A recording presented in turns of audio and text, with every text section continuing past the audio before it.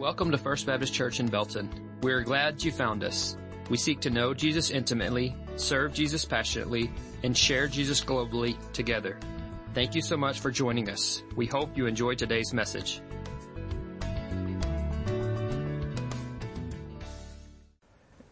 Greetings to everyone participating with us and worshiping with us here today at First Baptist Belton. My name is Eddie Humphrey, and I'm the Minister of Childhood Education here. It's so great to be able to be with you this morning. You know, the events of the past 3 or 4 months have caused me to take time to consider, ponder, and reflect the total number of church bodies that I've had the chance to be involved with during my life of almost 49 years. The sum total of churches that I've participated in and grown in and served alongside is the total of 7, thus this part of my life. And I'm so thankful to God for Him bringing me through different bodies of believers throughout the years. There's no other place I'd rather be today than here at First Baptist Belton with you. You know, when you look at our text today, Paul is writing this letter to multiple churches in the area of Galatia. Now, while I've never been a member of the church at Galatia, sadly and figuratively speaking, I have been a visitor or guest there. Have you? The struggle between living according to the law versus knowing and believing that I am justified by faith in Jesus Christ alone, and thus living my life accordingly. The desire to live rightly, to conduct oneself justly, are goals to strive for each and every day. But what is your motivation? What is my motivation? Is it to save your soul? Or are you desiring to live a life pleasing to God because you have a relationship with God through Jesus Christ? The glory of the gospel is a sermon series in which we are taking part in right now. You know, some in the churches of Galatia were spreading false teaching. They were saying that a person is justified or they are made right by doing good works and by obeying the law. That is, someone becomes acceptable to God by subjecting subjecting himself to Christ, but she also must subject themselves to the law, to the rules of the day, and by always doing the very best that they can. All of this was deemed essential by these false teachers. You had to do all of it. The false teaching, in a small way, sounds sort of good to me, right? Doing the best I can. I mean, what can be wrong with that? Actually, a person should not only do the best he can in seeking God, but in everything he or she undertakes. However, Scripture, God's Word, is very clear. Man is not justified by being good and doing good things, no matter how long your list is. Man just cannot do enough, cannot be good enough to ever reach perfection. Therefore, man must become perfect if he is to live with God. This is what the confused teachers were spouting off to the listeners inside of these churches. But here comes Paul. Here comes Paul. He writes these multiple churches in the area a severe letter, written in love, but severe, direct. He has no compliments for these people. His goal is to put the correct teachings in their ears and minds and to allow God to correct their hearts and their thinking. Look at what Paul says in chapter 1, verses 6 and 7. I mean, he is blown away. He is so surprised at the fact that they quickly turned away from the gospel. This is what it reads. I am amazed that you are so quickly deserting him who called you by the grace of Christ for a different gospel, which is really not another. Only there are some who are disturbing you and want to distort the gospel of Christ. They turn from faith to legalism, which can still be a crisis today, I'm afraid. There is a difference in a to-do list where we strive to do our work as unto Lord. We strive to do our work as unto the Lord, to bring glory and honor to Him. And an I didn't list or I didn't do it list today. And because of my efforts or because of my shortcomings, I'm either in good standing with God or I'm not. So how then can a person become acceptable to God? By faith in Christ Jesus. When you believed, or when you do believe in Jesus and establish a relationship with God, God honors you by counting you righteous. He credits your faith, your trust, as righteousness. It is not a mental assent. It is not up here, but it is a spiritual commitment of your heart and life. All that one is, all that one has, all for Jesus. And when you and I fall short, when we miss the mark, when we sin against God, we seek Him. We ask forgiveness, we turn the other direction, and we live in freedom. Amen? The glory of the gospel. So how do we know that we are justified by faith and not by the law and by doing the very best we can? Because of what faith does for us. This morning, before you turn off your device, before you eat breakfast, before you eat lunch or go for a walk, my hope, my prayer for you has been over the past 4 weeks of my preparation and getting ready for this weekend is that you as the hearers, the listeners, would learn what your faith in Jesus provides you. Number one, our faith in Christ frees us. You can look at verses 23, 24, and 25. It frees us from the supervision of the law. There are 3 pictures that clearly illustrate this point. Let me share the first one with you. First of all, the law was a prison for man. The law shows man exactly where he fails, exactly where he or she comes up short. There's no question about it. The law prescribes this as acceptable, but man does this over here instead. The failure with the law is that it clearly spells out where we miss the mark, just as clearly as the speed limit sign spells out the violation of the one with the heavy foot. The law accuses and condemns man. As soon as a person violates the law, guess what? The law immediately charges him. It weighs heavy on his mind. It cuts and convicts her heart. Guilt takes over and the perpetrator is troubled or bothered by varying degrees, dependent on the seriousness of the violation. The law has no life, no power to deliver man from the punishment due him. This is the whole point. The law reveals the shortcoming and points its finger at the individual and imprisons him. And the case of the law is endless. It is perpetual, over and over again. You know, the only hope for a person caught up in these chains is for someone to appear on the scene with the power to release him. That someone has appeared. Jesus Christ has come to set us free. Accept His deliverance. The choice is ours. We can believe or not believe. We can trust or not trust in His power to deliver us. But indeed, the rescuer has already come. Number 2, the law was a guardian or a teacher for man. The law was man's guardian to lead him to see his need, to see her need for Christ.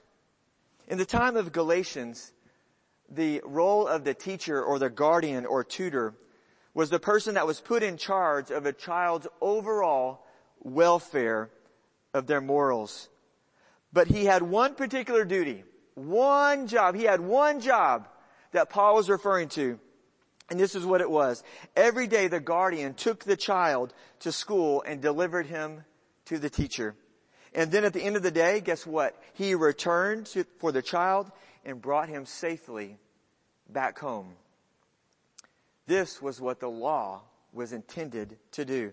The law was meant to lead man to Christ, the true teacher. And the law does this by showing man that he is utterly unable to secure righteousness by himself. One must look to Christ for acceptance by God. And the third picture is that the law kept man in bondage. But once faith in Christ occurs, there was and there is no need any longer for a guardian or tutor or teacher. Jesus alone brings us intimacy, brings us closeness in our relationship with God. It is the power of faith in Christ that truly frees man from the bondage of the law. So how do we know that we are justified by faith and not by observing the law and by doing the very best we can? Because faith makes us children of God. I love the sound of that. Let me read verses 26 and 27 again for us. It says, "For you are all sons of God through faith in Christ Jesus. For all of you who are baptized into Christ have clothed yourselves with Christ." Jesus Christ brings us face to face with God. He stirs God to adopt us as His kids, as His children. How? By faith, by trust. Note two crucial points. Number one, faith causes us to focus upon God's Son, Jesus Christ. It sets our mind on Jesus. You know, man can rest on one thing. God will accept anyone who focuses upon His Son, Jesus Christ. For God loves His Son to the ultimate degree. God is no less than any normal father who loves his child. In fact, God, of course, is so much more than man. He is perfect. Therefore, God loves His Son with a perfect love. This simply means that God will honor any person that honors Jesus by believing and trusting Him. If a person believes in Jesus for righteousness, then God will honor that man by counting him righteous. The point is this: the person who tries to become acceptable to God by the law and by doing the very best that they can all the time, the man who focuses upon the law and good works, that man or that woman keeps their mind upon the law and struggles daily to be good enough. At that point, God is not at the center and focus of his thoughts in life. The rules and the law and good works are. But the person who has faith in Jesus Christ focuses upon Christ. He honors God's Son, therefore God accepts his faith. The focus of his life is righteousness. The persons become acceptable to God. God actually accepts the person as a child of His. How is this possible? The answer is the subject of the following point. Faith clothes us with Christ, with His righteousness and sonship. This is a most wonderful truth. It's a beautiful truth, for it tells us that we can actually put on Christ Jesus. In the scripture, the phrase put on or clothe is the literal picture of putting on clothes. Putting your shirt on, putting your socks on, pulling up your pants, putting your dress on, of covering oneself. All that Christ is can cover us. When we are clothed with the righteousness of Jesus, God sees us in His Son and accepts us. Let me read 3 different passages, all from the New Testament, that highlight this reality. First, in 2 Corinthians 5, verse 21, it reads like this: He made Him who knew no sin to be sin on our behalf, so that we might become the righteousness of God in Him. In Acts 13, verse 39, and through Him everyone who believes is freed from all things from which you could not be freed through the law of Moses. The very law that we're speaking of. And then Romans 5, verse 1, therefore, having been justified by faith, we have peace with God through our Lord Jesus Christ. Picture this illustration. If my left hand wraps itself around my right index finger, what is seen? Can you see my right index finger? No, you see my left hand. Now, if my left hand represents Christ, and my right finger represents me or represents you, feel free to do this in your home or wherever you're sitting, whatever you're doing, do this yourself. If this represents Christ, this represents you or me. When Christ covers us, what is seen? I can't see myself anymore. Do you see yourself? all I can see at this point is Christ, because Jesus covers me. Look at verse 27 again. For all of you who are baptized into Christ have clothed yourselves with Christ. Why did Paul switch from using the word believe to using the word baptism? Why did he not say, for all of you who have believed in Christ have clothed yourselves with Christ? Is Paul saying that a person is saved by baptism? Of course not. No. Any honest person knows that there are thousands and thousands of people who get wet and are baptized, and yet they live like the devil himself. Of course, Paul does not mean that it is baptism that causes God to clothe a person with Christ. Similarly, any honest person knows that there are thousands and thousands of people that profess a walking faith relationship with God through Jesus, and yet they live like the devil himself. What Paul is saying is what Scripture declares. A true believer fulfills all the righteousness of Christ, which includes baptism. The believer lives for Christ, and living for Christ includes the ordinance, that special ceremony that pictures his faith. Baptism and repentance are the first and immediate evidences of faith. Therefore, faith and baptism are closely linked together, so closely that Paul can speak of baptism as faith. I remember my baptism date. Do you remember yours? I asked Jesus to be my Lord and Savior and to come into my life as an 8-year-old, sitting at the kitchen table in our apartment on November 23rd, 1980. I was baptized just a few weeks ago in a baptistry similar to ours on Sunday, December the 7th. I recall almost every minute of my day of salvation. And I'd be glad to share those details. I'd be glad to story that for any of you at any time. Just ask me. I love talking about it. But I don't remember all of the nuances or details of my baptism weekend. What I do remember is the day before, on Saturday. I remember my dad, who was also my pastor at the time, took me to the church for a practice run. Now, to be very transparent, to be very real, to be very vulnerable with you, I did not need a practice run at the church in the baptistry. As a preacher's kid, the church building and the baptistry was my playground, my entire life. I probably spent more time in the baptistry area racing crickets, skipping rocks, floating boats than most clergy persons out there. But my dad, he was probably just double checking everything before his son's big day. And he chose to include me. And I loved every second of it.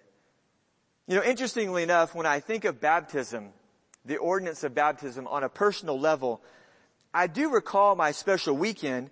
I recall the opportunities I've had to baptize my own children. But I oftentimes fondly remember the baptism of my younger brother. When I was 10 years old and my brother was 6, in October of 1982, he was baptized on the same day as one of our cousins. Her name is Amy. Both my brother and my cousin were given special t-shirts at our after party, our after lunch that our family had together. And this t-shirt that they both received had on the front, it says, "I am a child of the King." They had all kinds of photos taken at lunch. They had a joint photo together. And throughout all of these years, I've always remembered those photos. And as I have read and studied these passages over the past weeks, these verses, clothed with Christ, the mental images, the snapshots of their big day came rushing back. And I recently visited my brother and his family. And we searched his closets. We went through boxes. We went through drawers. And look what we found. We found a Polaroid picture. Do you have any Polaroids at your house? And if so, do you have writing on the back? This is what it reads on the back of this Polaroid. It says, November 7th, 1982, Jason's baptism. He accepted the Lord. October 18th, 1982, in a Doug Hullum revival on a Monday, to be very specific. We continued to look, and guess what else we found? We found the actual t-shirt. Look at this right here. It says, I am a child of the King. It was as if both mothers were telling their children, you are now clothed with Christ. You are His. He has accepted you. You are in His family. Today, what are you clothed with?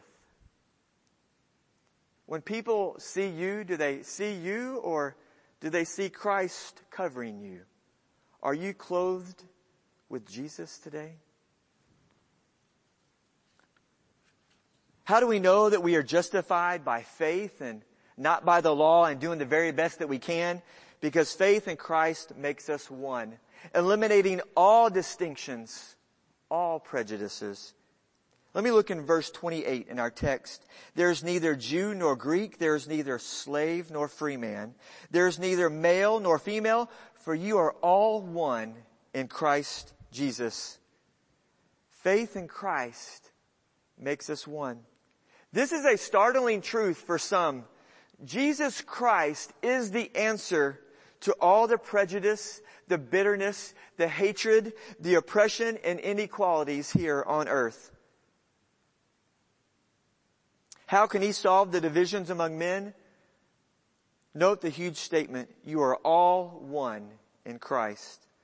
What is there about Jesus that makes us one? First of all, every believer, every single one of us that have a relationship with God through Jesus Christ because of His work, not ours, we stand on equal footing before Jesus, the footing of faith. No person is accepted for any other reason than faith. All persons who come to Christ come because they are ever so short of Jesus, because they are ever so different than Jesus, because they are ever so imperfect.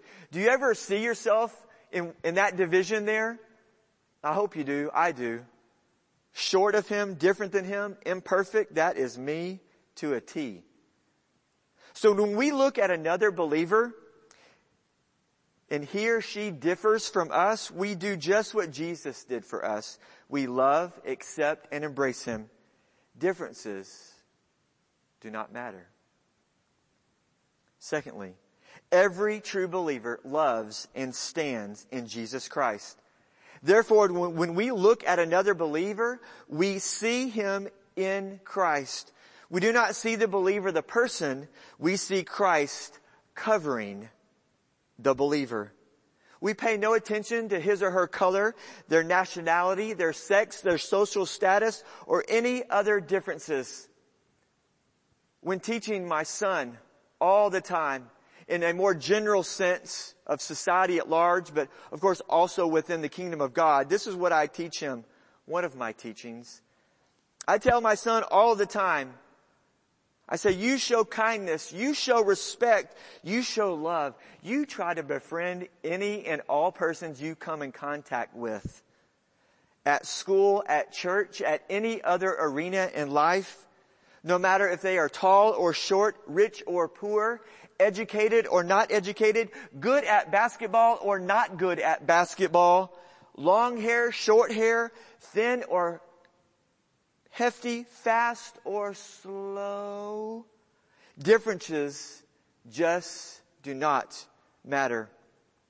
All that matters is that we all grow into the image of Christ.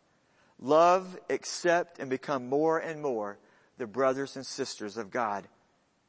Faith in Christ makes us one.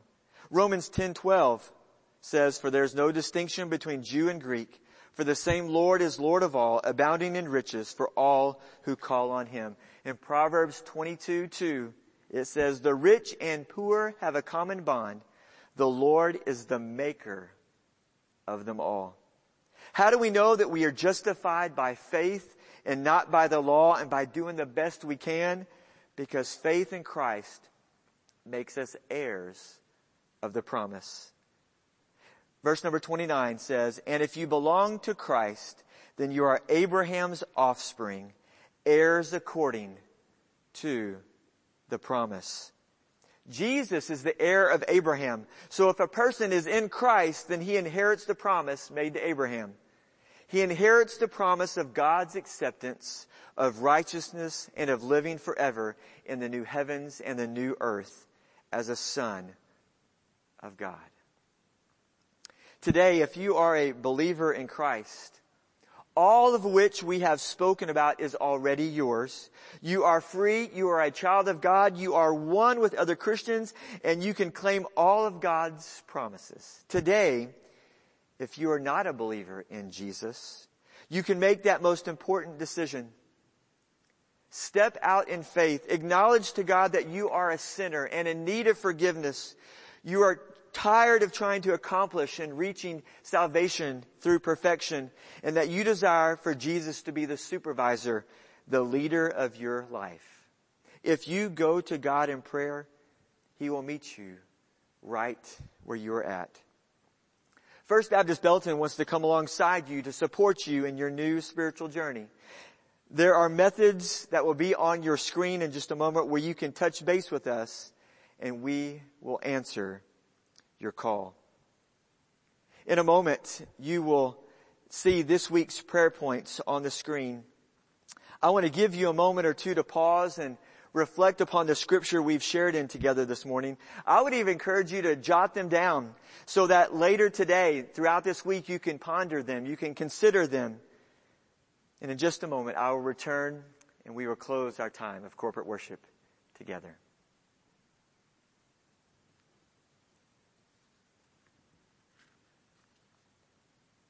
As we close, let's go back to the very beginning. How many churches have you been a part of in your life? How many different church memberships have you participated in? Have they all been in Texas? Surely not. Multiple states in America? Other churches around the globe? May the church at Galatia not be on that list. And if you find yourself figuratively visiting this church often, that is trying to live by good works and by seeking perfection in order to please God, make it a point to ask God to help you to stop. For we are justified by faith and not by the law or the rules of the day. Now, as you turn off your device, as you eat breakfast, as you eat lunch, as you go for a walk, talk about your faith in God through Jesus and what it provides you. It is meant to free you. It is meant to make you a child of God. It makes you one with other believers, and it makes you an heir of His promises. Let me pray for you. Dear Heavenly Father, we do come before you in prayer today. We thank you for these words, however stern and direct that Paul was in the scripture. Tells me that the listeners in the churches of Galatia needed to hear it, God. I know I've needed to hear it. God, I pray that you would use your power and might as we as a church body reflect upon these words today and throughout this week, Lord, that you would speak to the hearts of all the listeners. God, and that they and that I would choose to live and walk by faith and trust, knowing that your Son, Jesus Christ, is always enough. Lord, thank you for providing these things for us as we seek to live a life of faith with you. Thank you for your love and for this wonderful day of worship. In Jesus' name we pray. Amen.